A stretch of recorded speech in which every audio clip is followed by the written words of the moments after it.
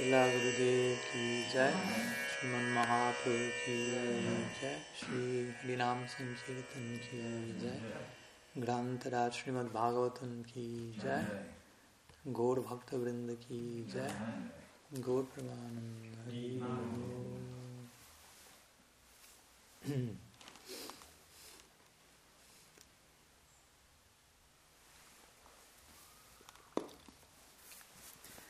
So good afternoon to all of you. Welcome, Pranam. Thanks for coming. And today we are continuing with our series of lectures on Srimad Bhagavatam, which we have titled this section like Bhagavan's prayers to his devotees, which is a very important point. Not only, as we always say, love is a two-way, you say in English, two-way street. So it's not only about God giving to us, but also we also giving to Him, and vice versa. And sometimes we may overemphasize one way and not the other, more than the other, be one, be the other. So it's important to have the two tracks in place, if you will. So here in this case, the particular emphasis is Bhagavan's prayers to his devotees. Bhagavan's doing kirtan of his devotees, chanting the glories of his beloveds. Chanting the glories of bhakti. Basically, the whole Bhagavad Purana is about that. It's about Sri Radha. And Sri Radha is the ultimate expression of bhakti. So, Bhagavatam is all about bhakti. And a particular type of bhakti. Because we find so many conceptions of what bhakti is as a means to something else, as a whatever. So here we are speaking about what Srila Rupa Goswami will call Uttam Bhakti. Anyabilasita sunyam gyan karmadhyana vritam anukulen krishna nusilanam bhakti uttama. Like selfless, unimpeded type of devotion. So, today's the fifth meeting, the penultimate one. So, in this series, and we will be studying today verse 67 from this series of 6 verses. So all of you have already been in the previous lectures, but I will make some brief recap of yesterday's lecture, and also in connection with all the verses very quickly. So just for you to recap and have that in mind. So in the very first verse, Bhagavan was saying to Durvasa, remember this is Bhagavan's reply to Durvasa Muni. Durvasa wanted to kill a devotee. So Bhagavan in a very gentle way is replying to him. And now he wants protection after want to kill a devotee. So Bhagavan basically will say, I love my devotees. There you have your answer. Figure it out. I love those that you wanted to kill some minutes ago. So you have my answer there. Try to process that. So first verse he's saying, I'm under the control of my devotees. I have not at all independence. And they keep me in the innermost chamber of their heart. And even my devotees have love to me. The principle of parampara is also established there. Devotee of the devotee of the devotee. Then he says, I do not even find that much bliss in my own self, in my own opulences, without my devotees, without the chance of expressing love. Having this possibility of loving interaction, I am as the absolute. I am not so absolute, if you will, without bhakti. And then he continues to say, my devotees, why they're so beloved to me, they have given up everything for my sake. Attachment to everything, even for their own lives, basically. And so how can I think even about not properly giving my own life to them? And they are giving my life, so I just live but to sustain them, basically to nourish. That's my life, basically. That's the business of Bhagavan, to live, to properly honor the love of the devotees. If we speak about Paramatma, Brahman, some other business is there. But regarding Bhagavan, and what to speak, our Bhagavan, if you will, Swayam Bhagavan, Braja Krishna, that's really the most condensed form of loving reciprocation. I mean, the devotee is the personification of love for Krishna, and Krishna is the personification of love for the devotee. That's important to understand. What's a devotee? We always speak about that. No? Guru Maharaj say, you want to find Krishna, the devotee is the very form of love for Krishna. Okay, but we can also add to that, and Krishna is the very form of love for the devotee. You take that out, that you have no longer Krishna, you have something else, some other absolute, if you will. So he lives for that. He's the very form. If you want to think how the divine fully reciprocates with the love that is sent to him, in the ultimate form you have the Krishna conception there. I mean, that's the ultimate form of how God responds to love. Put your attention in Braj, and there you have the most perfect form of reciprocation between God towards the devotee, of course, the devotees towards the divine. So that was the third verse. Yesterday, in our fourth verse, Bhagavatam was saying, Mayinir Baddha Hridaya Sadava Samadarshanam Vasikur Bhanti Mam Bhaktya Satsriyam Satpatim Yata. So there Bhagavan gave the analogy of the chaste wife and the virtuous husband to further depict the nature of the entanglement, divine entanglement. He said, the devotees are near Baddha, they are entangled. We are entangled with each other in each one's hearts, as we will see more clearly tomorrow in the last verse. Where Bhagavan will say, they are my heart, I am their heart, period. End of the discussion. Like, if you want to put all we have been speaking these days in one sutra, they are my heart, I am their heart. Try to, literally. Not just some poetic idea. That's going on there. I mean, you examine that, you will find that. So yesterday Bhagavan was saying that to Durvasa, that this Brahmavadi who appears, of course, in the Leela in that particular form and creates so many mischief, if you will, but in the context of unfolding different purposes in the Leela. So you can imagine, someone like Durvasa just wants to kill a devotee, and now hearing this like totally incredible discourse from Bhagavan, the mouth of God himself, about how much he loves his devotees, control, and Durvasa like, oh, I just want to kill them. I just want to kill such person. He's saying he's giving his life to them, he's controlled by them, and I just 5 minutes ago want to kill him. Oh my God. So Durvasa is like really learning the lesson and falling into the fire. But Bhagavan is not chastising him like directly, it's just in a very touching way, implying, I'm purchased by them. He's not saying you want to kill them. And he hopes Durvasa will realize that part. And he did, as we will see tomorrow at the end of the story. So similarly, as the chaste wife, by the force of her loving, selfless service to the virtuous husband, both parties have to be virtuous and chaste, they are controlled. One controls the other. Similarly, Bhagavan was saying that I'm totally controlled by my devotees, who are samadarshanam, and at the same time totally attached to me on one side, and seeing everyone equally. Interesting combination. So I'm fully under their control. So this Madhurya-like example, husband-wife, also is quite applicable to the ultimate implication of this section and these verses in the realm of Vrindavan, in the realm of Golok, in the realm of Madhurya, in the service of Sri Radha, offering herself from tip to toe for the sense enjoyment of Krishna. That's what the meaning of Gopi is, basically. Gopi means she who protects the senses. Go means senses also, and Pi is the female of Pal, which is protector. So the Gopi Sri Radha especially protects Krishna's senses by surrendering herself for Krishna's sense satisfaction. Selfless sense satisfaction, just in case, I may say.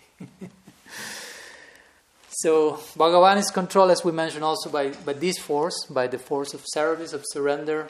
And interestingly, he's controlled by bhakti, which means he's controlled by his own intrinsic energy, which means he's not controlled by something outside of himself.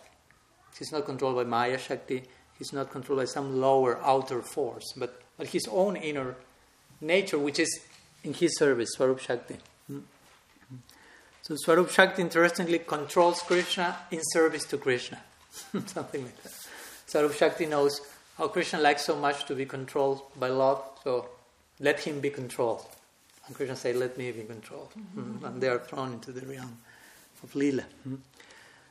And this verse again was hammering on the idea of sadhu, sadhava, sadhu-bir, honest people, free from cheating.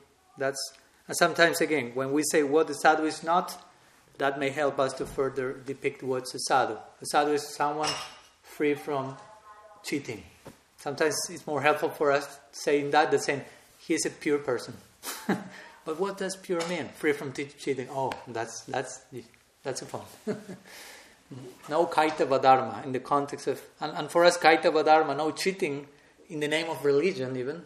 For Krishnadas Kaviraj, that's a high standard. Because for him, what's kaitava dharma? He says in Chaitanya Charitamrita, dharma, artha, kama, moksha. So the idea of the Bhagavad is of such depth, that and today we will see that even the concept of moksha, which sounds like the ultimate end, all for everything, is considered cheating. Interesting.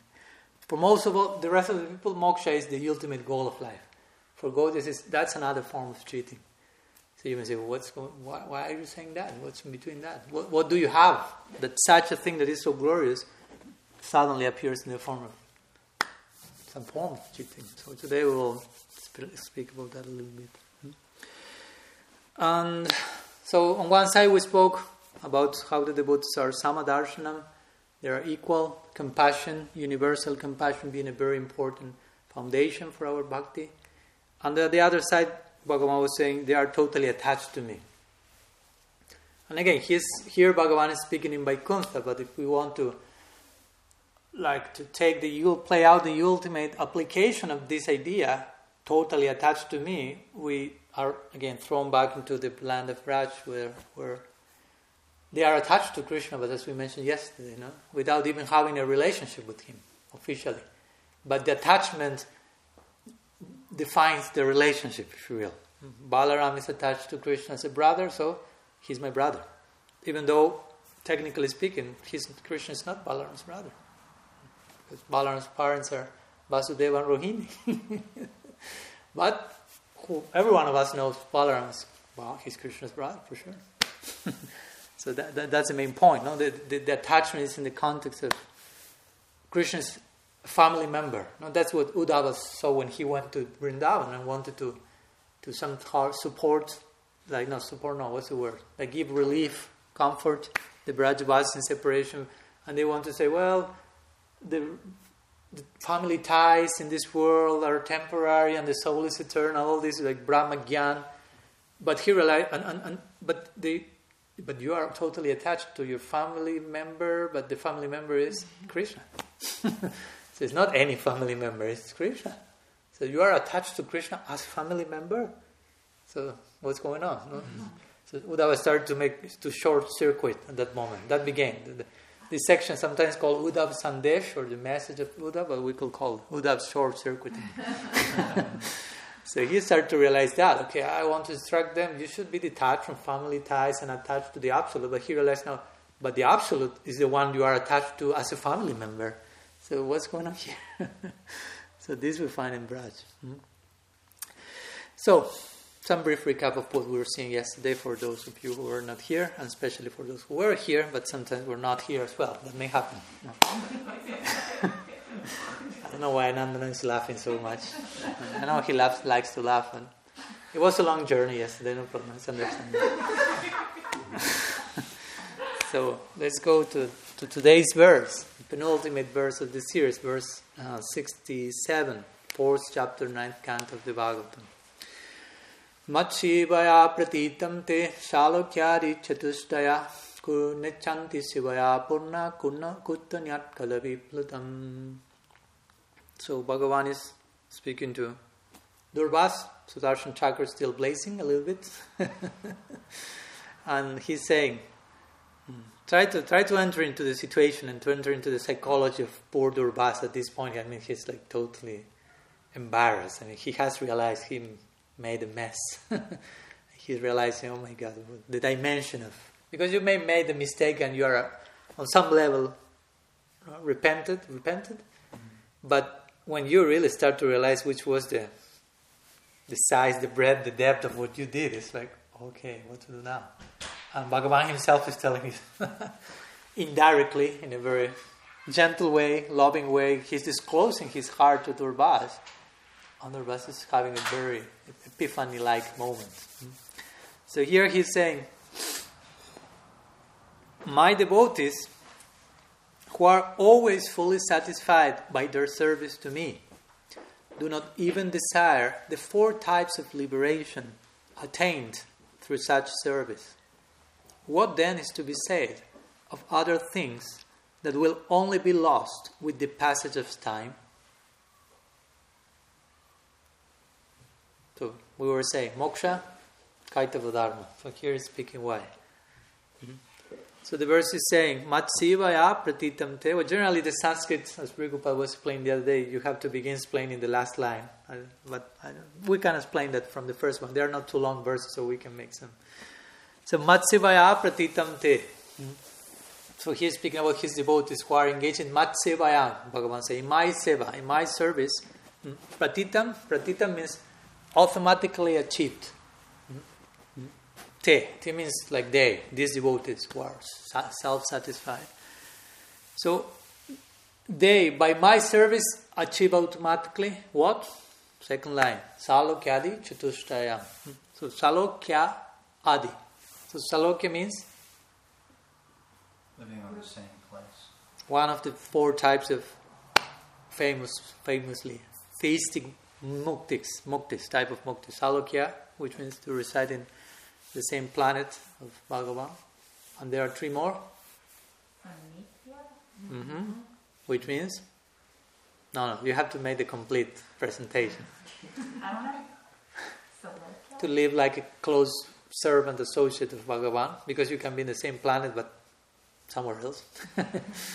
So Samipya, Sarupya, similar form, and Sharsti, which means Same opulences. half truth is worse than no truth at all. So, Same opulences? yeah, Sarsti means to have inherit, if you will, the same opulences of Bhagavan, who is quite opulent in Vaikuntha. So these are the 4 legal types of mukti, if you will, even though they are considered on some level cheating for us in one sense. But you have also a 5th one mentioned in the Bhagavat, which is Sayuja, sometimes called Ekatvam. The Bhagavatam called it Ekatvam. And Brahma Sayuja, which is the illegal one for us, which is merging into the indeterminate absolute, if you will. Illegal in the sense that it's not really, it doesn't go hand by hand with the ultimate idea of loving interaction, because there won't be a possibility of, there won't be anyone there, basically. That's what Guru Maharaj will say. No? There's nobody there. When someone says, we fell from Brahma, he will say, who will fall from where? There's nobody there. There's no sense of space and individuality and so on. So that's a really non-desired type of emancipation for us Gaudiyas, basically, because for us the goal is love, and love requires 2 to begin with. So if there is no sense of anyone there, there is no love, basically. That's why in the scripture we will never find that Brahman is full of love, he's charming, he's beautiful, because there's no sense of all the things in the indeterminate level, if you will. It has more to do with the aspect of Sat, which is, again, it's a viable, eternal even goal. I mean, you can go to Brahman and stay there forever, but again, we have to understand also the subjectivity of why our church says that's cheating. Now, it doesn't mean that you have to go to the street and start to defame everyone and insult that you are a cheater, you want to go there. No? It's just from the ecstatic subjectivity that they are so much in love with Krishna that if something goes against that and invites you to stay forever without that love, they will say, oh, that's cheating. But you should know how to translate that in the moment of inter-religious dialogue, if you will. So, Matsivaya patitam te salokyadi chatushtayam. So, chatushtayam, chatu means 4. So, chatushtayam is the 4 types of liberation. This is salokyadi. So, adi means like, and so on, etc. Nechanti shivaya purna. So, necha anti, na ichanti. Icha means desire. So, na means na icha, no desire. Shivaya purna. They do not desire these 4 types of liberation. What to speak of the 5th, that's the idea. Shivaya purna, because purna means complete. And sevaya means through service, by service. So by contact with bhakti, they've become so purna, so full, that they do not even hanker for emancipation. Which is again, as well as extraordinary in itself. I mean, it's not from this world. Mukti is something which is not from this. That's already extraordinary. As I always say to the devotee, we may say, "Oh, that's cheating." But if Mukti appears in front of you, offering her service, I can give you relief from the influence of the gunas forever. Let's see if we say it's cheating. Let me try the cheating a little, maybe eternally. Because again, it's a tempting prospect. I mean, to be relieved from all anxiety for eternity. It's like, oh my God. For those who, like Prabhupada was quoting yesterday, or he was quoting someone, I think Bhakti-Vigyam Goswami, that someone in the Middle East, that they were speaking about different ideals, and this person in the Middle East say, for us our goal is peace. And we should greet each other saying shalom, because shalom means peace, and peace is the ultimate thing. So the devotee will say, well, if you live in the Middle East, it's okay that for you that's the ultimate goal. You need peace. You may need peace forever. You acquire some scar for eternal peace. But we can also make a case for peace, as our Guru Maharaj will say, and love. So we perform mainly that mudra in our tradition. We have some other mudras, but this is a good one. Doesn't seem too complex, too ritualistic. But if someone asks, we have the full Siddhanta here. In Vrindavan they do this one. They do none of these complex mudras in bread. So Nachanti Sevaya Purna. So he says they are so full because of Seva that they don't hanker after these other muktis. And the last line, Kuttu Nyat Kalavi Plutam. So if they are not even after mukti, which is a transcendence of the temporary, Kutta means what's the question or what to speak of. Anyat Kala Biplutam. Anyat means like other things. Kala Biplutam. Kala means time. And Biplutam. But you can imagine what I said already. Like something finished by time. So what to speak of those things that are finished by time? Mukti is not finished by time. And they are not interested in that. So what to speak of everything that is below that? That's the point. Dharma, Artha, Kama, forget it. I mean, they are not interested in mukti. What to speak of everything below that? So, of course, again, here Bhagavan is speaking about his devotees in capital letter from D to S. Devotees and that are really immersed, drenched in bhakti. So, let's try to elaborate a little bit on this verse.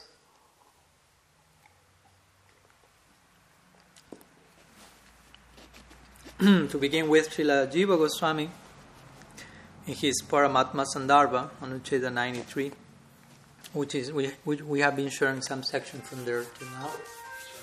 No problem. Some soundtrack, background music. So he says, on one side, this section is showing us that Bhagavan is not ungrateful, implying he's properly reciprocating with the desire of each devotee. So the point is that this type of devotees do not desire mukti. He will reciprocate accordingly. But also he says the state of the devotees when this potency enters into them in the form of bhakti is described in this verse. In other words, what happens when bhakti enters in, and he makes it clear, this potency enters into them in the form of bhakti. In other words, bhakti is not inherent. It's not inherent. If you want to make that case, you have to argue with Srila Jiva Goswami. I don't want to argue with Srila Jiva Goswami. He himself argues with himself and presents so many arguments. If you want to argue with him, you have first to hear his own arguments to himself, how he defeats himself, and after that you say, I don't want to argue with him. Thank you very much. I would have never thought about the arguments he will present, what to speak of the replies to those arguments. So he himself is saying here, bhakti is entering into the heart. It's not something that is there sleeping and becomes activated at one particular moment, and we have already that in, so many ways of proving that point. So what happens, he's saying that what happens was the state of the devotees who receive bhakti, they won't be interested even in mukti. Which again is a very interesting point because it goes beyond liberation. Now, Guru Maharaj will say our tradition is specialized in post-liberated life. So for some people may say, let me speak about liberation first. Now you are telling me our specialization is post-liberated life. But what about liberated life to begin with? Of course, it's all included in the equation. But sometimes we may need to compare the things, because again, if you speak too much about, the post-liberated status of Raj, it may seem too similar to our daily life, and we may not really grasp the extraordinariness of that we need to perceive as sadhakas in order to really differentiate between our experience and that, and what's in between that. So, Srila Rupa Goswami mentions when in sadhana bhakti, in the very beginning stage of bhakti, you realize kleshagni subhada. You will be free from certain miseries and receive a certain level of auspiciousness that will take you to realize material goals, even moksha itself, is inferior in comparison to bhakti. Then, when you achieve at a stage like bhava bhakti, it takes the form of sudurlabha moksha laguta krit. Moksha laguta krit means bhava bhakti makes moksha seem, insignificant. And prem bhakti, you no longer see the idea of moksha. It's totally disappears. It's like when you are riding on a plane, and the plane is just like starting to leave, and you see in the window, and everything seems a little smaller than when you are in front of the building or whatever. So smaller. When it goes very, very, very higher, it's like almost like all the buildings, and it's like you see the whole map there. And when it goes above the clouds, stop existing. You cannot see them any longer. So above the clouds is like post-liberated life. Clouds is like heaven, liberation. Above the clouds. Gaudiya Vaishnavism is above the clouds. So above the clouds you only see, there's nothing. There's only that reality. But of course, this is a subjective experience. Although things remain existing below, but that person is totally in another reality. So, moksha laguta krit means moksha is insignificant. And moksha, again, we are not insulting moksha. It's basically trying to make some emphasis. That is not all. The ultimate potential of the soul goes beyond stop suffering, which is something incredible in itself. Stop suffering. We suffer so much. The main thing we want to sort out is how to stop suffering, of course. And that's a good point. And Krishna himself is speaking about that in the Gita. But once you stop suffering, you have to do something else. When you are having... I've seen that. People are suffering, they pray to God, they develop humility, they became sensitive. God replies the prayer, that's all. Now I'm okay, I'm happy, everything is nice, and I don't know what to do now. I start doing some extra nonsense. So I start to suffer again. So I have something to pray for. Something like that. When everything is too okay, we don't know what to do with our life. We are not expert as to live happily, as to know what to do with peace and happiness. We need to make mess again. So there is some action, some news, some movement, something to pray for, and some excuse to approach Krishna. But that's not the idea for us. For us, the idea is you obtain peace, and then the real thing starts, actually. Then we are starting to lay the foundation on which post-liberated life is coming. Krishna says in the Gita, as we said yesterday, you cannot speak about happiness without peace. Okay, peace has its place. Control your mind. But again, for us, the goal is not control your mind. The goal is awaken your heart. There are two different things. One thing is control your mind. Stop the beast, if you will. Stop being an animal, basically. Try to control your urges. Rupa Goswami says that. Control your tongue. Control your genital organ. It may sound gross, but we have to mean somewhere. He cannot just go to this 11th verse of Upadishamrita. Sri Radha Kund is the topmost place. Control your tongue first. No? Stop being a beast, with all respect. Because if not, you want to jump into the Radha Kunda, you will drown there. If you are not self-controlled, what advantage you will take from just bathing in Radha Kunda, if you will. Like someone once said to Srila Siddhar Maharaj, I found a quote that says that you can bathe in Radha Kunda. Because Srila Siddhar Maharaj was of this idea, I won't bathe into Radha Kunda, that's too sacred. I will take some few drops, put it in my head, that's all. And someone said, here's the quote. It says, you should have a bath in Radha Kunda. So Srila Siddhar Maharaj said, and where does it say that you should do that with your body? So the devotee was like, that's all. Why we understand everything in bodily terms? No, that's the point. That's our problem, external terms. He says, Maharaj, yes, you should bathe deeply and fully in Radha Kunda. But what does it mean? Deeply and profoundly and fully. With the body, you cannot do that. So that's an important point, to know what we do with our peace, if you will. Because we pray for God for peace. Krishna says in the Gita, Artha Jignasa, Artha Tigyani Chadavar Bharatarshava. The first type of people that approach me is the afflicted one, he says. Others want money, others want knowledge, others are wise, but most of them, a good number of them, are suffering. And they want me to stop their suffering. And it's okay. He says, I accept that. He's not saying they're totally weird and I kick them out and I don't want them to do. I receive them, although that's not the ultimate thing I can offer to them. Again, we have to begin somewhere. But the point is, okay, they are suffering, I relieve their suffering. They are in peace. So now, what? They are in sattva gun, let's say. Let's speak in terms of gunas, sattva. They are achieved sattva. What to do with sattva?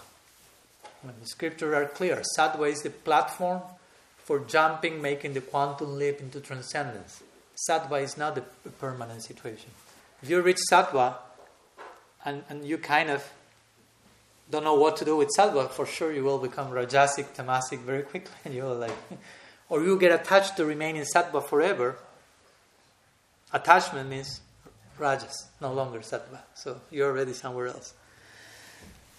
So the equilibrium is broken. So sattva is there as if you go to the airport. Sattva is like the airport. You get to the airport, but then you have to take a plane somewhere.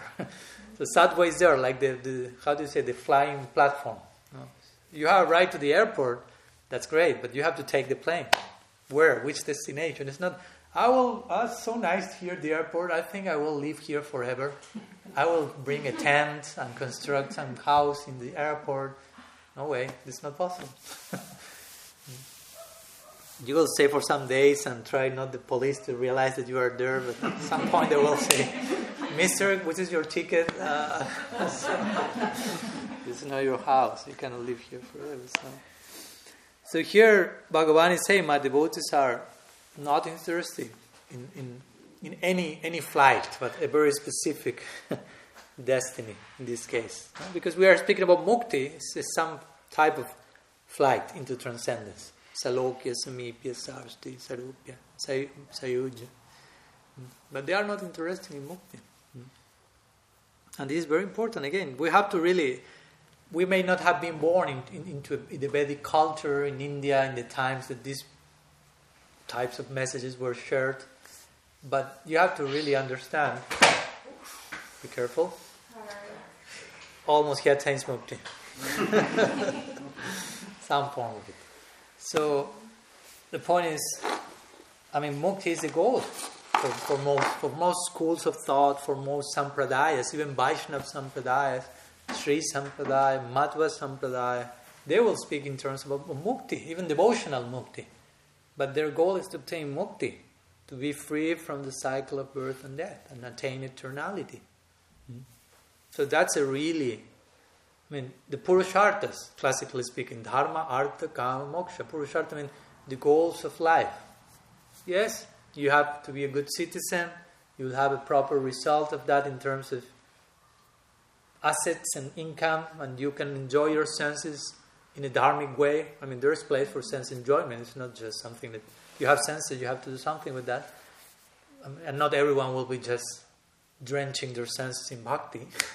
So dharma is there to tame the beast, if you will.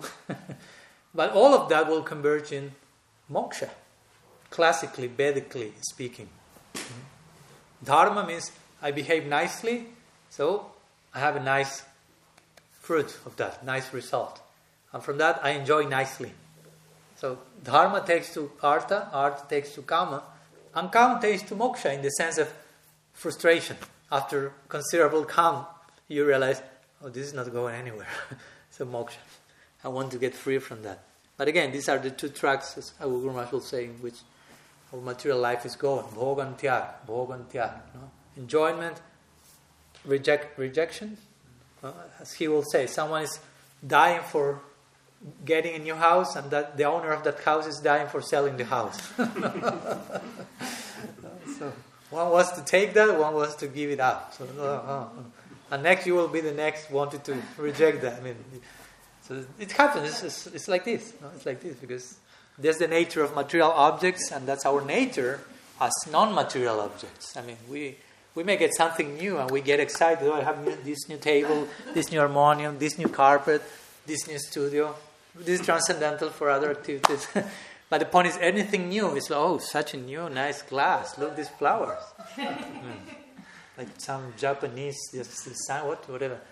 But after 2-3 days, I mean, it's a glass. And after some years, so this is already old. The painting is out. I will have to get something new. Who wants this? So, this is a healthy example. There are more delicate things because. But the point is that all these purusharthas, all these goals of life converge in moksha, converge in mukti. That's the end point for most followers of Vedic tradition. They engage in yoga misra, even they may engage in bhakti for that, yoga misra bhakti. You find that in the 8th chapter of the Gita. People embracing bhakti for the sake of mukti, basically. But in the Bhagavat, again, this is considered cheating. Cheating, you can imagine. To be free from exploitation, that's something so noble, so heroic in this world, something who is not taking, not exploiting, not selfish. You have to go through that to attain moksha. So that's a superhero in this world. Sense control, noble, compassion, universal compassion. Bhagavata says, still cheating. To say, what you are speaking about? What was the ideal you are presenting? So that's a 5th goal. The Bhagavatam has its 5th goal. Panchama Purushartha. You have the 4 Purusharthas. They say the pancha. There's a pancha. There's a 5th one. Prem Purushartha. Prayojana. And the Bhagavatam says that. The Gita hints at that also. Muktanam, Apisidanam, Narayana, Parayana. And so Sudurlava Prasantadma Kottisvapi Mahamune.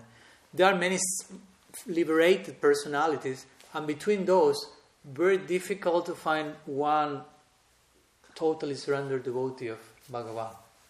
Very, very rare to find. So that's a point. There are many liberated people. Krishna says similar in the Gita. Manushanam sahasrasu katsi yattati shidaya yatudamapi shidanam kantimbam veti tatvataha. From unlimited number of people, maybe one wants to get rid from entanglement of matter. From that, many few, if you will, comparatively, who attain that, maybe one goes beyond mere liberation, becomes my devotee. So he uses this word, sudurlabha, very rare. And everyone can take that, but still it's very rare. So yes, in the Gaudiya school especially, Gaudiya Vedanta, Bhagavat, Dharma, the idea of mukti is not... Even, the theistic mukti, devotional mukti in Vaikuntha. Here, remember, who is speaking here? Vaikuntha Nath, the Lord of Vaikuntha. So it's interesting because he's saying, my devotees do not care for Salokas, Amipya, Sarsti, Sarupya. But he's in a place where most of the people is about that. Many of the ones who arrived there were because they were after that. So my point is, he's saying that, somehow or other he's pointing somewhere else. He's not limiting his discourse to what's going on in Vaikuntha. He's trying to, again, take our attention to what's coming next in the Bhagavad. Brajalila, what they really don't care about. mukti whatsoever. And we in our sadhana, as sadhakas, we are to somehow or other take that same stance as the Brajavasis, not imitating them, but understanding, I don't care about liberation. That's what Krishna says to Arjuna in the Gita in the 8th chapter. He's saying, many great yogis struggle to be liberated and to die in a particular moment so they can get freed from this world. Like my devotees, basically, they just surrender to me. And whenever death comes, they are serving me.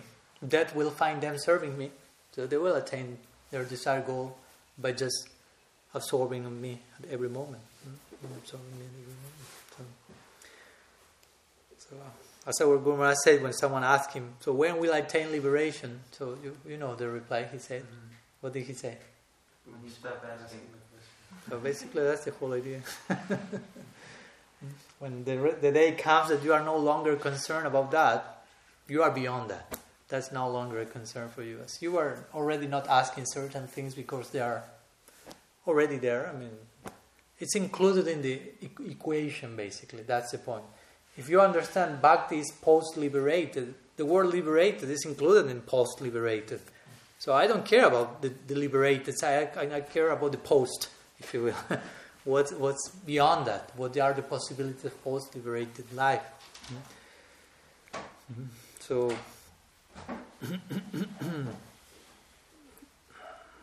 again, here Bhagavan is pointing to Braj indirectly. Like Mahaprabhu said, he also said the same thing. Nadanam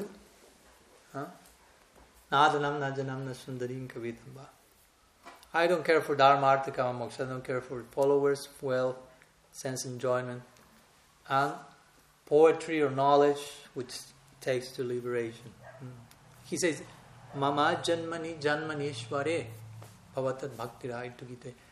I only care for serving Bhagavan even if I have to take birth here over and over again. I've heard devotees say, even great sadhus, a devotee will be willing to come to this world over and over again because for them the coming to this world will allow them to enrich and sweeten their sadhana and their practice. And I mean, there's a total different. They are not coming to this world. I mean, if someone is thinking like that, they are not fearful about coming to this world again. They're welcoming that if that's favorable for their service. That's the point. Many great devotees say, if coming to this world will intensify the quality of my service, I mean, that's not coming to this world. That's the conclusion. If by coming here, my service condition is enhanced, I mean, I'm not coming to this world. What's this world? I mean, everything is a state of consciousness, basically. As we always quote, like when Prabhupada Bhaktisiddhanta said, first instruction my Guru Maharaj gave me is never go to Calcutta. And first thing he did was going to Calcutta. So someone asked him, but I mean, it seems that you are not getting what does it mean to be a disciple. Your Guru gave you mainly one instruction, and that's the first thing you disobeyed. So you say, no, I never went to Calcutta. So you say, what are you saying? You established a marble temple, giant thing there, you are living, that's your headquarters. He said, no, I always remain at the lotus feet of my Guru Maharaj. I never went touch Calcutta. So Kolkata is a state of consciousness, basically. North Carolina is a state of consciousness. Manamora Vrindavan is a state of consciousness. So that's the point. So in Vrindavan we find this. They do not care about liberation. As the scripture describes, in Vrindavan every tree is a kalpa vriksha. You can ask the tree whatever you like. Well, what would you like to ask a tree in Vrindavan? You have to confess. Anandanam. What would you like to ask? Many things. Many things? Yeah. Okay. So the cows are kamadhenu. You can ask many things. You can milk from the others, and instead of milk, you can milk sapphires and diamonds and whatever. Lamborghinis. Skyscrapers.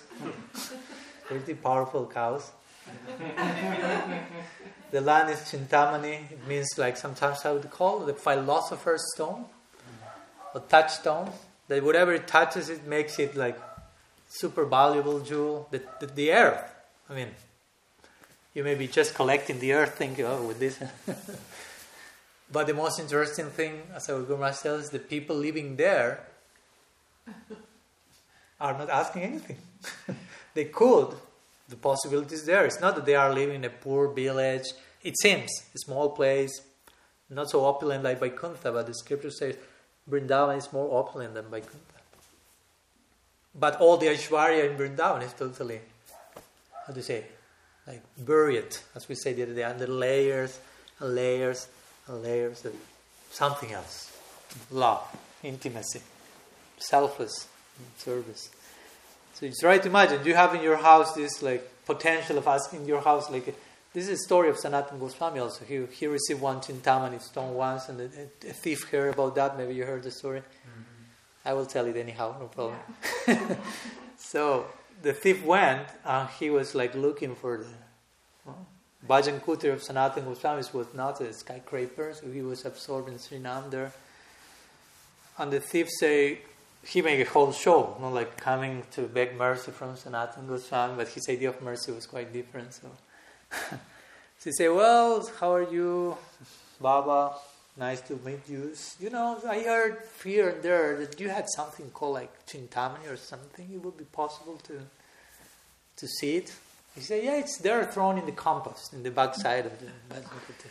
So he went and he found a full pile of compost made of diamond. Because the Chintamani was there. So he took the Chintamani and said, oh, maybe he threw it because it's not working or whatever. So he tried to test. I know everything was becoming like, how do you say, precious stone or whatever. So he left. He said, well, with this I can't retire. I mean, I don't have to work anymore and just, this is my business. But immediately, he was blessed just by seeing in the beginning Sanatana Goswami. He thought, but why he throw this to the compost? I mean, this is so valuable. He considers rubbish. Mm-hmm. So he must have something more valuable. His thief psychology took him that there must be something more. Greed. And there was something more. There was another Chintamani. Nam Chintamani Sri Krishna Chaitanya Rasa Vigraha. So eventually he came, he asked for Sanat, this is Chintamani, but you threw the Chintamani. I said, yeah, I have another Chintamani. More valuable than that. Oh yeah, can you give me that Chintamani? Yeah, for sure. Come closer. Give me your right ear for a minute. I say, what? You will put a stone in my ear or whatever? No. So he gave Harinam. The thief became himself a precious stone, basically, by entering with the Chintamani of Srinam. So that's the point. That's why a devotee is not preoccupied with mukti, because and that will happen to us as sadhakas. When will we stop asking, when will I get liberation? Well, when we are too preoccupied with bhakti, basically. That will be, correspondingly, there will be no preoccupation with mukti. Still, we may be preoccupied. We may not be thinking, I want salokya, samipya. Our mukti is, I want to stop suffering. That's mukti, because mukti means liberation. Liberation from what? I mean, liberation implies negativity. Getting free from something negative. That means liberation, redemption. I've been freed from jail. But again, the analogy goes, you've been living in jail for your whole life, suddenly you're out of jail. Great. But, going out of jail was not the goal. The goal is, what do I do now with my life outside of jail? If I don't know what to do, I may, again, commit the same nonsense, I go back to jail again. Many people does that for different reasons. But the point is, again, if we don't know what to do with our peace, we will go back to jail. Again, following the previous analogy. So, we will stop wondering about stop suffering and peace and getting mukti when we are really too preoccupied with bhakti. It's consuming all our capacity of preoccupation, if you will, and engagement. So again, Vaikuntha here, Narayan is speaking in Vaikuntha about those devotees who are beyond the perks, you say in English, the perks of Vaikuntha. So to say that many of these muktis are like the perks of Vaikuntha. Many people, Jiva Goswami says in Priti Sandarbha, are even do not have prem, and they can achieve Vaikuntha with some level of bhava. But only with certain types of mukti there, like Sarupya, Sarsti, and Salokya. I want a form similar to Narayan. I want wealth like Narayan. Of course, this is not in a selfish, exploitive sense, but there is some sense of I want to live in the planet of Narayan. But all of those ideas do not necessarily have to do so much with I want to render loving service to Narayan. Mainly that has to do with Samipya Mukti. To be a close associate. If you are a close associate of Narayan, it's not just to be there like, hey Narayan, how are you? No, but to really render service like the Venkateshwar Sevakas were doing the other day. See, Venkateshwar ki jai. But generally, many are attracted by the Vaikuntha perks, if you will. There's not necessarily prem. So here Vaikuntha Narayan is contrasting that, speaking, my devotees do not care about all these things. So somehow or other, Krishna is like finding his place to speak through Narayan and point to Vrindavan, to the Vaikuntha beyond Vaikuntha, if you will. And the Bhagavatam itself, the whole discourse of the Bhagavatam is structured in that way, because in the Bhagavatam you find 10 main topics. I won't bore you with all of them, but there are 9 which are called Asrita, and there is one called Asraya. So one means, Asraya means the shelter, and 9 Asrita means the sheltered. Sheltered? So there are 9 tattvas, or realities, that are sheltered by the one shelter, which is the last topic, which is, as Prabhupada will call, the Samam Bonam, which means Bhagavan Sri Krishna. And the first 9 topics, the 9th topic is Mukti. So Mukti is sheltered in Bhagavan, basically. In another word, the ultimate goal of the Bhagavatam, the shelter that the Bhagavatam presents to us is Bhagavan and not Mukti in itself, like the ultimate goal. So, this was an introduction. Let's go to the commentators on this, what they say on this verse. So Srila Prabhupada comments, one part of his commentary, he's quoting a famous section of verse by Bilba Mangala Thakur, great Vaishnava who wrote very nice books. One of them, the most well-known, is called Krishna Karnamrita, which Mahaprabhu loved a lot. That was a book that he brought from South India, along with Brahma Samhita. So Brahma Samhita was the Tattva book, and Krishna Karnamrita was the Bhava book. He brought the two of them with him, and his last years in the Gambhira, he used to hear Mahaprabhu 5 authors, and one of them was Bilva Mangala, and that meant Krishna Karnamrita. So that's a very nice book. So Bilva Mangala Thakur here, Prabhupada says, Bilva Mangala realized that if one develops his natural devotional service to the Supreme Personality of Godhead, Mukti stands before him or her with folded hands to offer all kinds of service. In other words, Prabhupada says, the devotee is already liberated.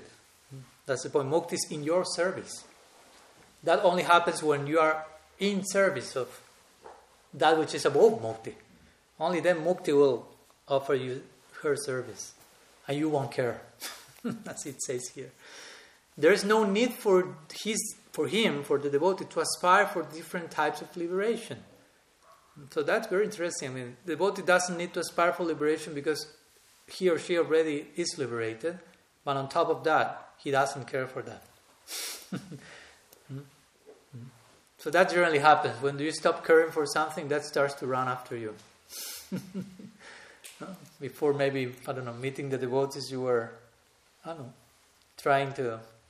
running after something. I want this, I want that. I want this type of goal and enjoyment and fame and money. And then you get to know this philosophy and realize, well, all that was not the real thing. So you say, I will get detached from that.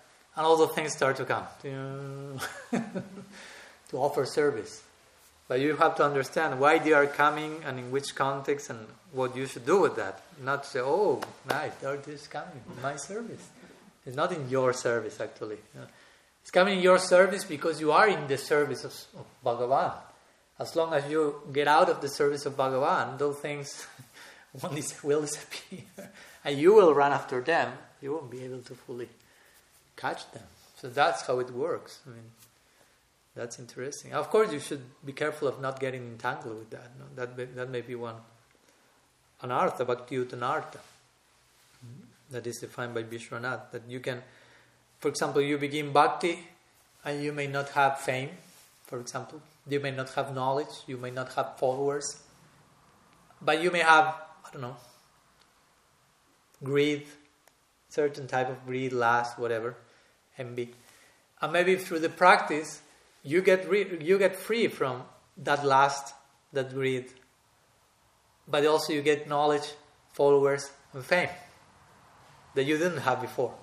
And you get entangled with them. So you fall. So before that, the bhakti, you didn't have the problem of fame, knowledge, and followers because you didn't have either of them. But you had other problems. So now you solve those problems, but you have new problems. I mean, there shouldn't be problems. If fame, followers come, you should put them in the service of Bhagavan. But if you do not do that, they become a new type of anartha, coming from bhakti.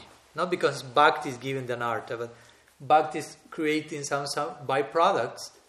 And if you don't know how to deal with them, they become anartha. So we should be careful with that. So again, the point is here. Mukti comes with folded hands before the devotee. So Prabhupada say the pure devotee, of course, again, the pure devotee, here we are not speaking about anyone and everyone. The pure devotee automatically achieves liberation even without desiring it. He's a post-liberated status. The famous example in the Bhagavatam is when the Brajavasis are with Krishna and they want to see what will happen to us in the next life. So the idea here the point is this. Now most people would like to know, maybe in the heavenly planets, with some Gandharvas maybe there, hopefully, Apsaras, and some enjoying heavenly delights, or mukti, free from all the suffering. But that was not the expectation of the Brajavasis. They wanted just to see what they saw, what Krishna showed them. He showed them what? The very exact same situation where they were in that moment.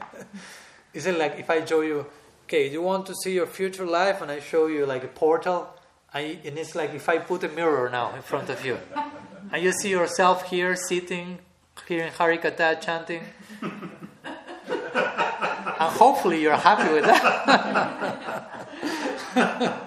No? I'm happy. Be careful.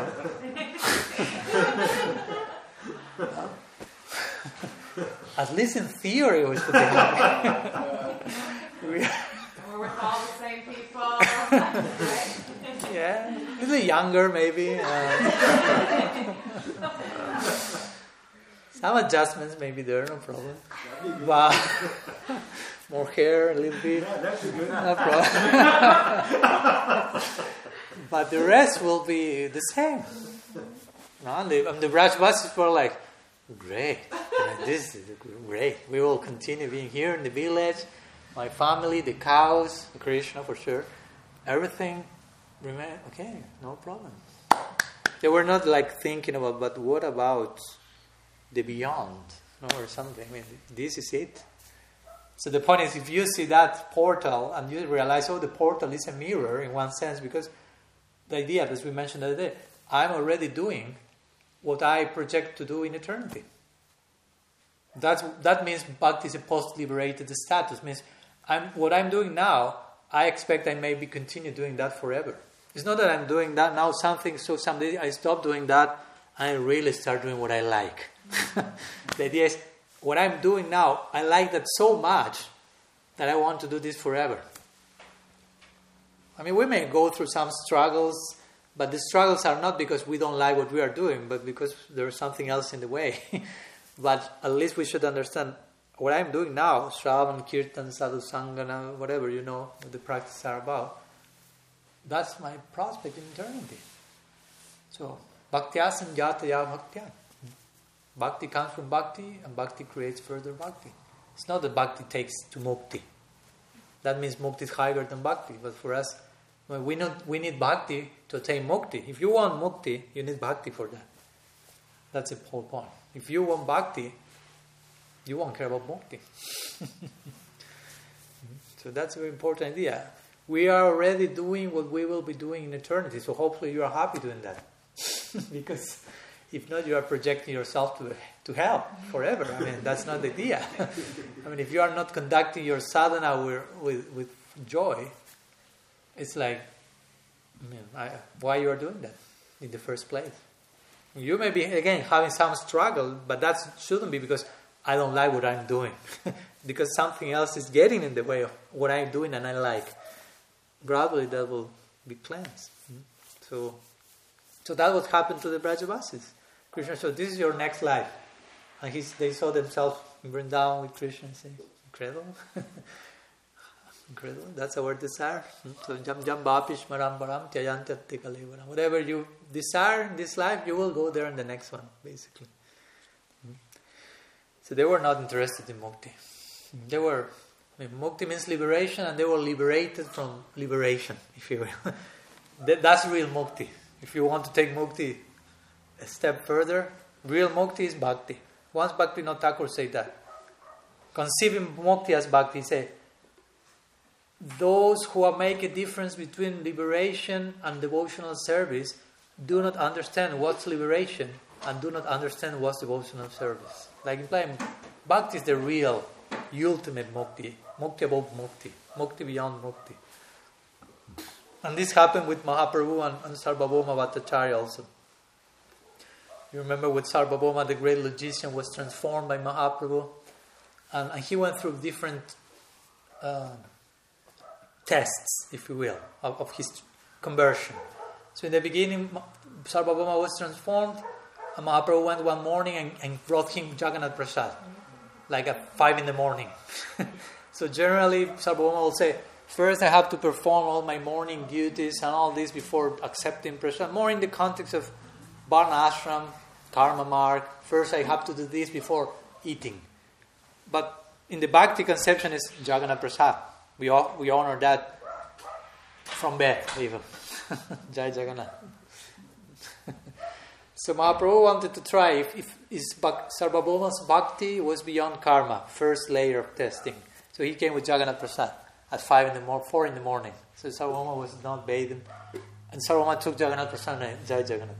So Mahaprabhu said, okay, you passed the first test. So then came the second one, when Sarvabhauma came and brought this famous Bhagavat verse. Tattenu kampam susamikṣāmano bhunjāna vatma kritam vipākam jitbhabba purbid vidanan namaste jiveta ju mukti pade sadaya bhak. So there the last line say, mukti pade. So the verse says that person who is really waiting for the mercy of Krishna, the person will tolerate that devotee, all the reaction to his previous misdeeds, with a big smile and engage in body, mind, words in the service of Bhagavan. He won't just tolerate, like, okay, I have to tolerate that. No, he will feel whatever is coming is nothing compared to what should be coming. But Krishna is so merciful that he has reduced my karmic reaction to this and make it Shobhana karma, beautiful karma. So I will just celebrate that in bhakti. So the last line says, such a person becomes a proper, heir? When you inherit something, heir to liberation, it may be understood. Mukti pade. So Sarvabhauma came to Mahaprabhu and said, I don't like this word mukti. And he scratched the Bhagavatam.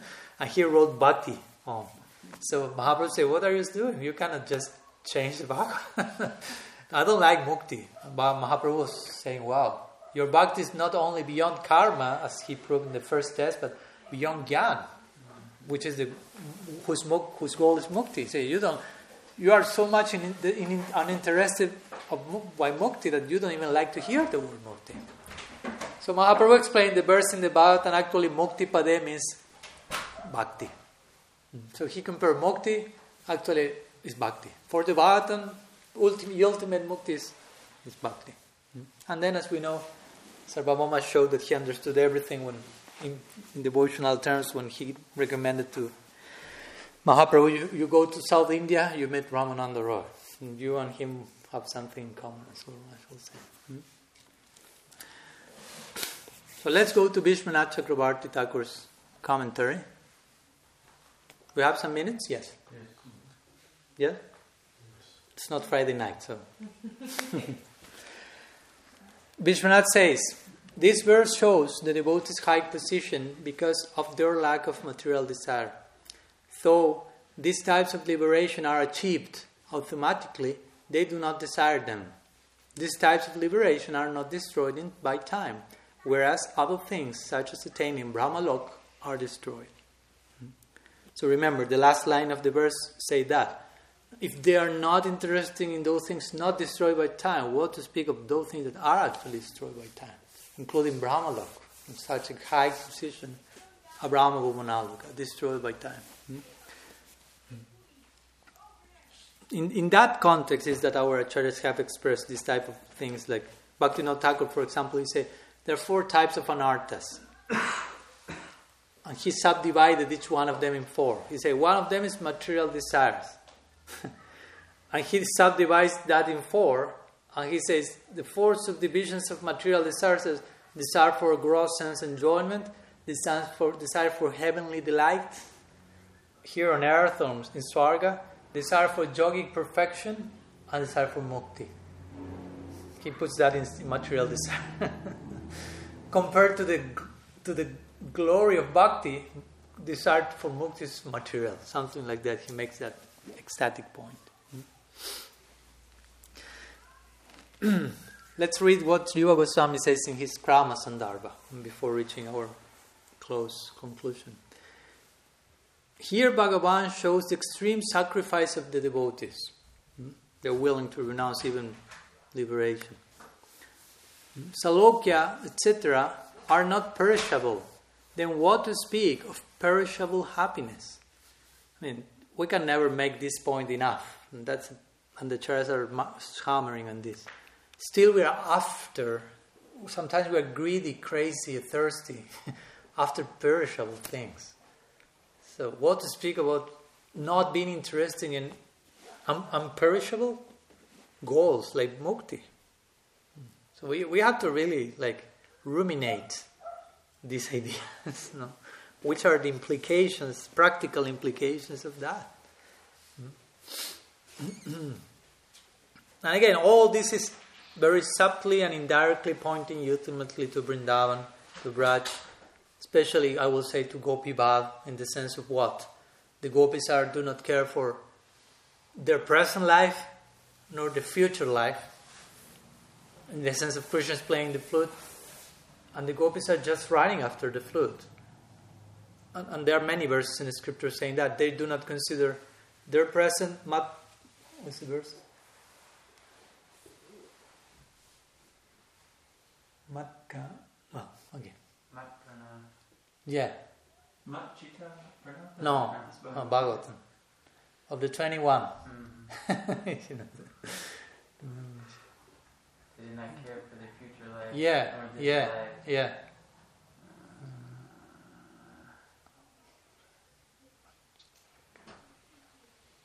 I mean, I have them here, but I won't start to do the research now. Okay, no problem.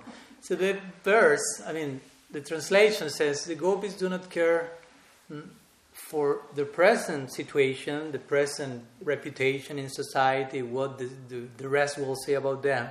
But also they do not care for the future lives. They are risking everything because in the social terms of the Leela, they are risking their present situation, running from their homes, leaving their so-called husbands to meet with Krishna. And they are risking the future life because if you are a lady, an adulterous wife, according to the Vedas, your future life will be ruined. You won't be in a very good position. So the point is, in the social dynamics of the Leela, the Gopis are risking both their present situation, the future lives, running after the sound of the flute, and without any warranty that they will be able to meet Krishna. They don't know if they will be able or not. They always manage to do it, but they do not know. There's no security. That's parakya about. Parakya means uncertainty, total risk. So that enhances the condition of service. So the point is, indirectly this is happening here. This verse is saying, my devotees do not care for liberation, which may be taken as future lives. What will happen? The gopis here are throwing everything out of the window, just running after the flute. And someone say, but what about future life, liberation, next birth, this life? I don't care. No? As you know, Krishna having the headache, and they're giving the dust of their feet. Narada saying, but by putting the dust of your feet on Krishna's head, do you know what will be the result? Yes, eternal hell. So, Narada say, so, we don't care. And Narada was like, my God. If that relieves a nanosecond of Krishna's headache, our eternal hell is justified. That's like the madness of the extreme. That's the proportion. On one side, a nanosecond of relief for Krishna. What's the price for that? Eternal hell for you. I'm willing to do so. Of course, the one who say that will never go to such a place. The person who has that willingness is attaining the topmost heaven, if you will. But their disposition, if that relieves my beloved for a nanosecond, I'm willing for that. Over and over again, this is described in the scriptures. The gopis or the gopas are willing to die millions of times for creating the union of Radha and Krishna. They are willing to throw their life to the fire millions of times. Of course, they are not literally doing that, but their disposition is such. I mean, if that will help to create the meeting of them, well, that's the best justification for my pran, for my life here. So again, it sounds extreme, but the gift is extreme, so that will create some so-called extreme reaction to that. As much as we get closer to real love, that won't sound so extreme. That's the point. If you don't have any love at all, and you find someone who is totally mad in love for God, you say, this person is totally crazy. But the other person will think about you the same. So there are two extremes. But what's the fruit of that? No, you analyze each one, and you will realize. No, so if you are, even you don't need to be mad in love. If you receive some slight merciful glance, you will start to see those things. This very famous verse from Prabodhananda Saraswati about that. Look, he's quite ecstatic when expressing his feelings. No, he's the famous one who say, "Who cares about Varaha and all these avatars? Mahaprabhu came. That's the most important thing." But in this verse, he's saying, "Kaivalyam narakayati tridashapur akasha pushpayati durdantendriya kala sarpa patalai pratkatadam strayati vishvapurnam sukayati vidimahindradishta kitayati yat karunyaka takshvaiva bhavatam tam gaurami vashtuma." We learned that one with Krishna Chaitanya some years back. So that speaks about the result, the consequence of receiving this slightless, sidelong glance of Sriman Mahaprabhu. Prabhupada Saraswati said, that who receives such a slight sidelong glance, for that person, and there comes the list of consequences. Kaivalyam narakayate, he says first. The goal of Kaivalyam, which means in this case monistic liberation, is perceived as hell. Because again, there is no possibility of rasa. Akasha, Tridashapur, Akasha Pushpayate. The enjoyment in the heavenly planets is like Akasha Pushpayate, which means a flower in the sky, which is something that does not exist, like a phantasmagoria. No? The pleasure of the demigods is like phantasmagoria. It's not a goal to attain. And then he says, the senses, which generally are compared like to a snake that can bite you and give you some poison, are like one snake whose fangs has been broken. So they kind of like, really, your senses cannot bite you anymore. Actually, they are facilitating you instead. Then Vishvapurnam Sukayate, the whole world becomes full of joy. Before, Krishna will say what? The opposite. Dukalayam Sashvatam, the world is temporary, miserable. But if you receive Mahaprabhu's mercy, of Vishvapurnam Sukayate. And they say, Bidi Mahendra Chakiyate. Great personalities like Indra and so on become no better than insects. Of course, it doesn't mean that you have insects. But the point is, their posts and all that is surrounding that sometimes you may like to be an Indra or who knows what. What's the difference between that and insects? The Bhagavad Gita makes that point. Brahma Bhumanaloka Punara Bharati. From the topmost planet, Brahma, to being an insect, basically there's no difference, he's saying in the Gita. So, and all that happens, but sounds like silent glance from Srimad Mahaprabhu. Sri Chaitanya Dev Ki Jai. No? So it's like silent glance is allowing. It's not our merit, again, because 1 minute before that glance, we were just drowning ourselves into those so-called goals, into the kite of Dharma. At least in theory, we know that's not the real thing. In practice, still maybe some learning curve. But at least we have received the ideal, the prospect, and the connection with those who embody the prospect. So we are in safe hands. The only thing we don't have to do is just escape from those hands and jump from the ship that is taking us across the ocean of samsara.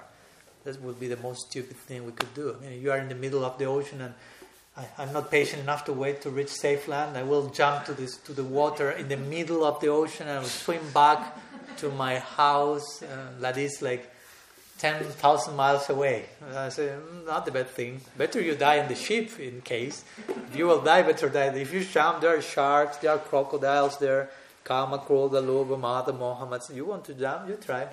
Don't try. You have a good captain, the ship, favorable winds, Shastra, Guru. You have to be good. How do you say? The one who works in the ship? Marine? No. How do you say? Okay. So that's our role. Not to jump from the ship. So here Bhagavan keeps like schooling Durvasa. Remember, Durvasa is here. Not only us, but Durvasa is like here in such all these implications. I'm mentioning, my devotees do not care for mukti. Durvasa is a Brahmavadi. Brahmavadi means someone like after mukti. And after mukti, that the most inferior mukti for us. So Durvasa is being really schooled on so many levels here. And my devotees are not interested in mukti. What to speak of something below mukti, which means bhukti, material enjoyment, related to the body. And Durvasa was just running after because the Sudarshan was threatening his body. So in another word, there was some bhukti in Durvasa in that sense.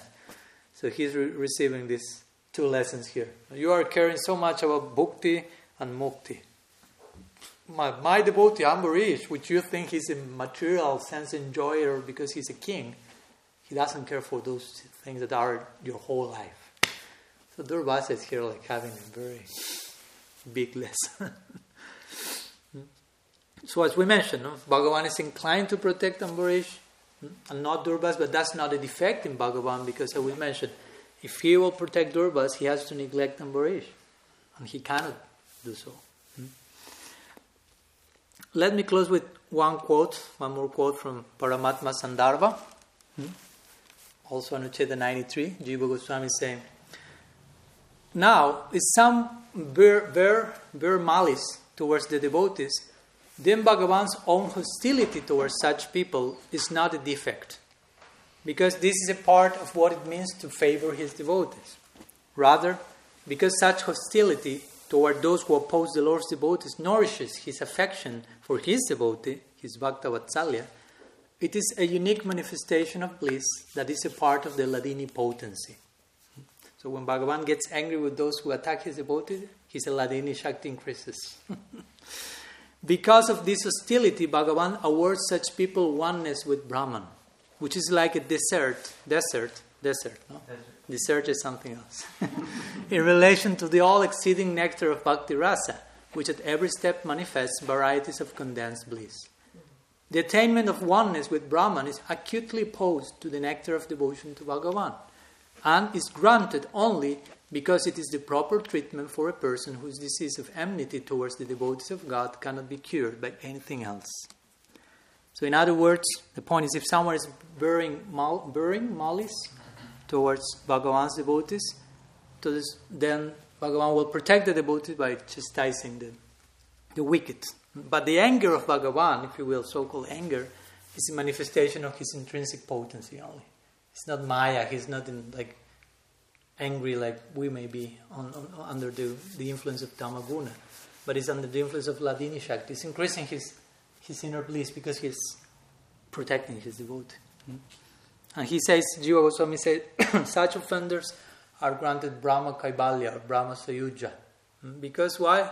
Because if they are envying, here speaking about grave cases that envy the devotee.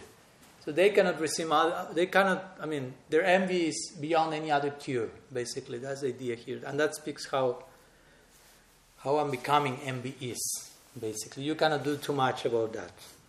Narottam Das Thakur will say, if someone is envious, the best way to serve that person is to take some distance from them. That's all. That's the best service you can render them. Take distance. If you get closer, their envy will appear again. And of course, this is befitting, it says, Bhagavan bestowing this goal because he won't give a place to someone with envious nature. They don't want that. So he won't bestow something they do not want. But he will free them from envy by giving them mukti. By killing them, in some cases of some demons that he killed. But he's not giving them bhakti because, again, they do not want that. So that's the only suitable destination, according to Jiva Goswami, is Brahma Sayuja from such person. So the point is that Bhagavan's nature is such that whatever he does, it always culminates in the welfare of one person or the other, one level or another. And then Jiva Goswami concludes saying, we have some particular cases, and with this we finish, like Putana, who was really wicked, if you will, but he says she was dressed as a devotee. So Bhagavan said, oh, I like that. Vatsalya. So that's an example, of course, of Kripa Siddhi. It means extraordinary mercy, which gives a particular perfection out of excessive mercy. But she wears as a devotee, so keep your sari and dhoti, that may help you, if you will. For those who say devotional clothes, I want another topic. Okay, there is a place for devotional clothes. It's not only Indian culture. That's the point. That can be also favorable for our bhajan and attract Bhagavan's mercy. So, all these points again mentioned to emphasize Bhagavan is not partial. He's totally free from material bias, and he reciprocates to everyone according to the degree of each one's approach. He will be neutral with those who remain neutral to him. He will be extremely affectionate to those who are extremely affectionate to him, and so on. Especially he will be, that's the point of this series, affectionate with his devotees who pursue bhakti for bhakti's own sake. As we mentioned, bhaktya sanjataya bhaktya. This is a famous line in the Bhagavatam, which means bhakti comes from bhakti and bhakti goes to bhakti, if you will. Bhakti is not looking for something else. Bhakti tends to produce further bhakti, because bhakti is the ultimate goal. That what shows how bhakti is supreme. It's not going to something else because there is no something else. Bhakti is the ultimate goal. So some ideas we wanted to share today. Sorry for the extension. Today, if there are any questions, we can spend some minutes if Madan-gopala agrees. Okay. So are there any questions for the ones present here, for the one connected online? From today, from yesterday's lecture, we didn't have time for questions yesterday. There's one. So Maharaj, Krishna now, right? Yes. Yeah. Is there a difference between moksha and mukti, or this is just the same state but different terminology? Same state, different terminology. Yeah, actually they are synonymous. Moksha and mukti refer to the exact same idea, which is liberation, freedom. So it's the same. Interchangeable, you say? So, yeah. Something else? And one more. Yes. this idea about Putana was dressed as a devotee. Mm-hmm. I never heard this before. Okay. I heard that because she was a woman, she came as a mother, approached Krishna as a mother. That this was the catalyst for which Krishna was given her, his mercy. Mm. So, could you elaborate more on where it comes, this concept of? Yeah. Well, as we know, this example of Putana is like a really classical example of the merciful disposition of Krishna, which really in this case takes a very extraordinary form, because as you analyze the details of Putana's approach, is really the opposite to something that will attract, you think will attract mercy, in the sense of she was cheating from tip to toe. I mean, presenting herself as a mother and offering her breast in a very motherly, nourishing way, but actually having poison there. So it's like the really most wicked type of psychology. And how Krishna reacted to that is even more astounding, because he gave her a position as a nurse in Golok, some form of Vatsalya. So again, our acharyas mentioned that's an example of Kripa Siddhi, which is one of the types of siddhi you can attain, of perfection. Kripa Siddhi means perfection through mercy. Now that's an important point. Also another option is Sadhana Siddhi, which means perfection through practice. But of course, perfection through practice involves lots of mercy. It's not that, okay, I will practice and I will attain perfection without mercy. No way. So when they speak about Kripa Siddhi, it means there's mercy, and no practice. That person not only did not practice, but did all the opposite to the practice. And instead, Bhagavan, if you will, whimsically, Vatsalya Rasa. That's like winning the lottery, if you will. It's not that will happen. That's like exception to the rule. So the point is, we shouldn't how to say, subscribe ourselves to the Kripa Siddhi club, if you will. We shouldn't, okay, I will try to win the lottery and I will believe my life, hoping that Krishna someday may give me excessive mercy only for having a devotee. It doesn't work like that. It's like that's a form of cheating. I mean, you are not to calculate. It's like if you say, I may win the lottery someday, so I will never work. Because if I win the lottery, I mean, that's all. But the point is, you will never probably will win the lottery. That's for 99.9999% you won't. Especially if you think like that. So you should live as if that won't happen. So you should practice, do sadhana, but at the same time, as my Guru Maharaj will say, your effort goes in the direction of obtaining mercy. I mean, mercy means something that may come without effort, but generally, the general course of that we should take that one, is it will come. I mean, it will be appreciated, if you will, as much as I apply myself in the practice. So, in the case of Putana, again, of course, Uddhava makes his famous verse, Kambande alum saranambraji mahovakiyam stanakala kutam, so on. Who will surrender to someone else but Krishna, who is so excessively merciful? So it say yes, that the reasons why Krishna as a child in the context of his Leela desired to bestow on Putana this excessive mercy, I mean, that was totally out of proportion. It was, as you mentioned, maybe, okay, he's dressing, he had approached me as a mother, he was dressed as a Vaishnavi. So, that was nice, Krishna said. I take that. So again, that shows the psychology of the extremely merciful person. What's the psychology of the extremely merciful person? That I want to give you mercy, so I will find some reason to give you mercy. Even though you are giving me 1,000 reasons not to give you that, if I am excessively merciful, I will find one reason in the midst of those 1,000 to give you that mercy. So that's like of course we shouldn't rest on that. Like, okay, Krishna is so merciful that, of course, at the same time we are doing our best, and at the same time we know still I'm not giving too many reasons to... I mean, we cannot deserve mercy, because that goes against the very nature of mercy. If you say, I'm trying to deserve Krishna's mercy, I mean, that won't happen, because if not, that's no longer mercy. If you deserve that, it's justice. So that's the whole point, important to understand. I mean, you should be very careful when you are doing the best of your efforts. It's not to deserve mercy. It's just to understand, for me to appreciate the mercy that has come, I need to give myself fully. As much as I do that, I will be able to take advantage of mercy and invoke further mercy. But it will be always undeserved. That's the point.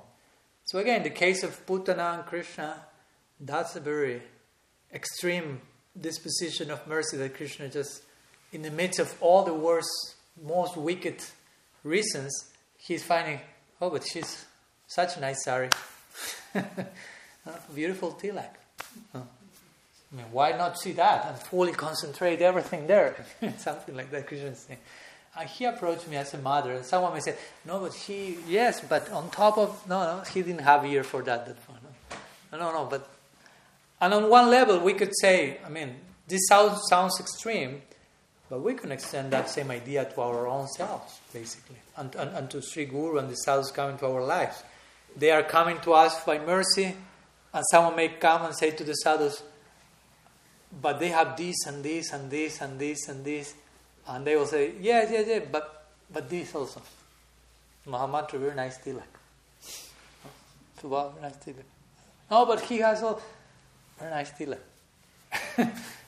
Give an example. No? Very nice Maharaj, nice chadar, whatever.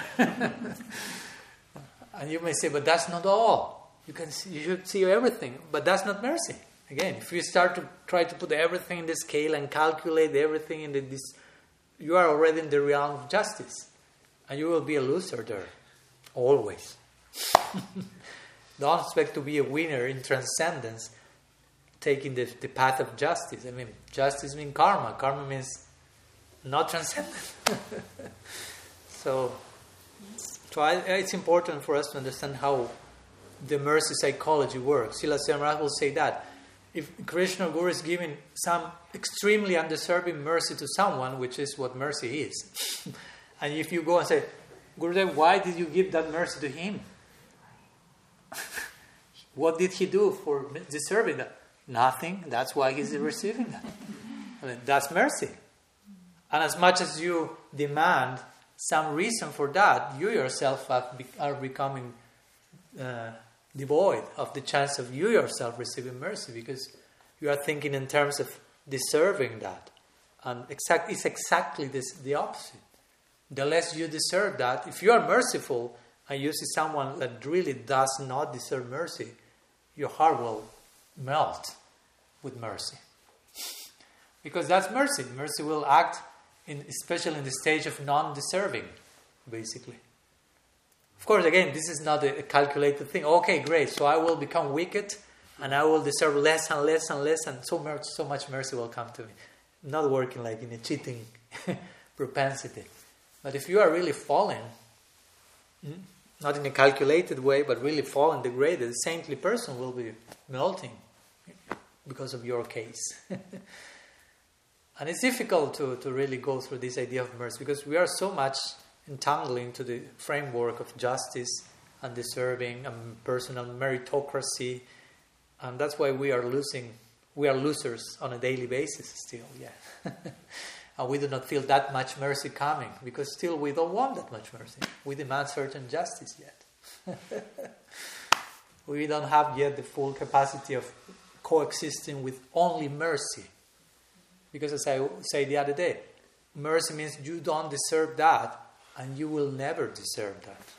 Are you ready to coexist at every single moment with something you will never deserve? That's too much for the ego. Ego wants to feel, I deserve this. It's my own merit. I did this. But to live forever in the realm of undeserved mercy means you have to be totally humble. Because whatever is coming to you, it's above your head. You never deserve that. No matter what you do, you don't deserve that. But it's coming as a gift. You need that. It's a gift. It's coming. You don't deserve that. So this requires another way of thinking. So I would say that this lila with Putana has to do a lot with that. It's an extreme example, but if we are honest and humble and sincere with our own self, we'll say, well, I'm an extreme example. Extremely falling, and extreme mercy came to me. I'm not so far from Putana. Strictly, I mean, we should reach that conclusion naturally. It's not that, Putana, so weak. Who I am? I'm weak. I'm cheating. And the mercy is still coming. So, I mean, the first ray of mercy in this lifetime came, and I was not doing anything for that. I mean, if I analyze my life before getting in touch with the devotee, then I'm in the Putana Sampradaya. Yeah. I want the devotee to pity on me, mercy, and suddenly I was dancing in a kirtan and I said, what I'm doing here? What's going on? Okay, it seems not. I stay here. Okay. But the day before I was doing some nonsense, and the next day it was like, what's going on? Who took me here? I didn't choose to. So, my free will was not going in that direction, but the free will of the Vaishnava met my free will, and I ended up doing. So, something. Hope that helped. Okay, so something else? I was thinking how, perspective affects how we see the world, right? So, I was just thinking about the situation I came up with my wife and I, and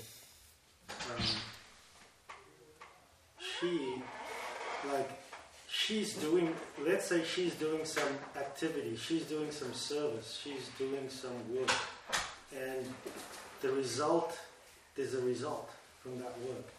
And she sees it like, I just did all this work and I got this result.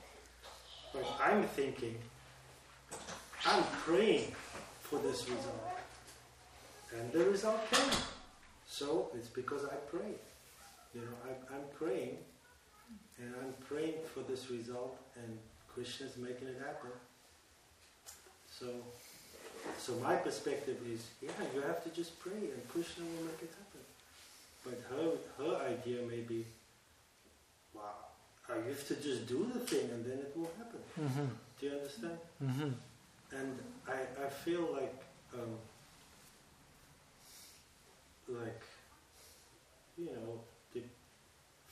for both, like I could see on one side it's not empowering, and on the other side it's also not empowering. Do you understand what I'm saying? I think so. There has to be like a balance or something. Yeah, I would say that when we speak about the result of whatever action, actually the result of any given action we are performing, you may, I don't know, I mean, you didn't give it a specific example of one result, but let's say, I don't know, any result. But the real results, and Krishna when speaking in the Gita about Nishkam Karma Yoga, what to speak of Uttam Bhakti, but Nishkam Karma Yoga, he's saying the result of the action is not the result as it is, as the money, the cows, the whatever, but it's the consciousness that will come as a fruit of approaching the action in a particular way, whatever it be, detachment, enlightenment.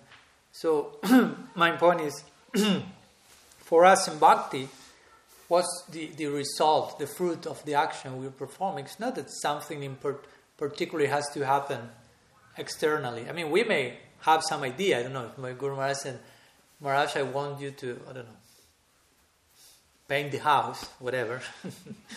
So I'll try to paint the house, but maybe I won't make it because there was some earthquake or I don't know what. Or my arm got cut and I remain with one less arm. Whatever the example. But it doesn't mean that the result is not there. The real result in that, as a bhakta, is I want to increase my bhakti. I want to please my guru. I want to get closer So no matter what external form it takes, there was some ideal result in mind. No? Do that, do this. But if it took some other form, it doesn't mean that the real fruit is not there. Do you follow? So my point is, regarding your example, someone may say, okay, one person did that and thought, okay, I make my effort, this happen. And the other person say, no, pray to Krishna, that happens. But actually, what should be happening is not the result that maybe the two of them are thinking is the result. The result is, for us, the fruit for us is, I'm getting closer to Bhagavan, I'm getting further insight. So, and that won't happen by only my effort.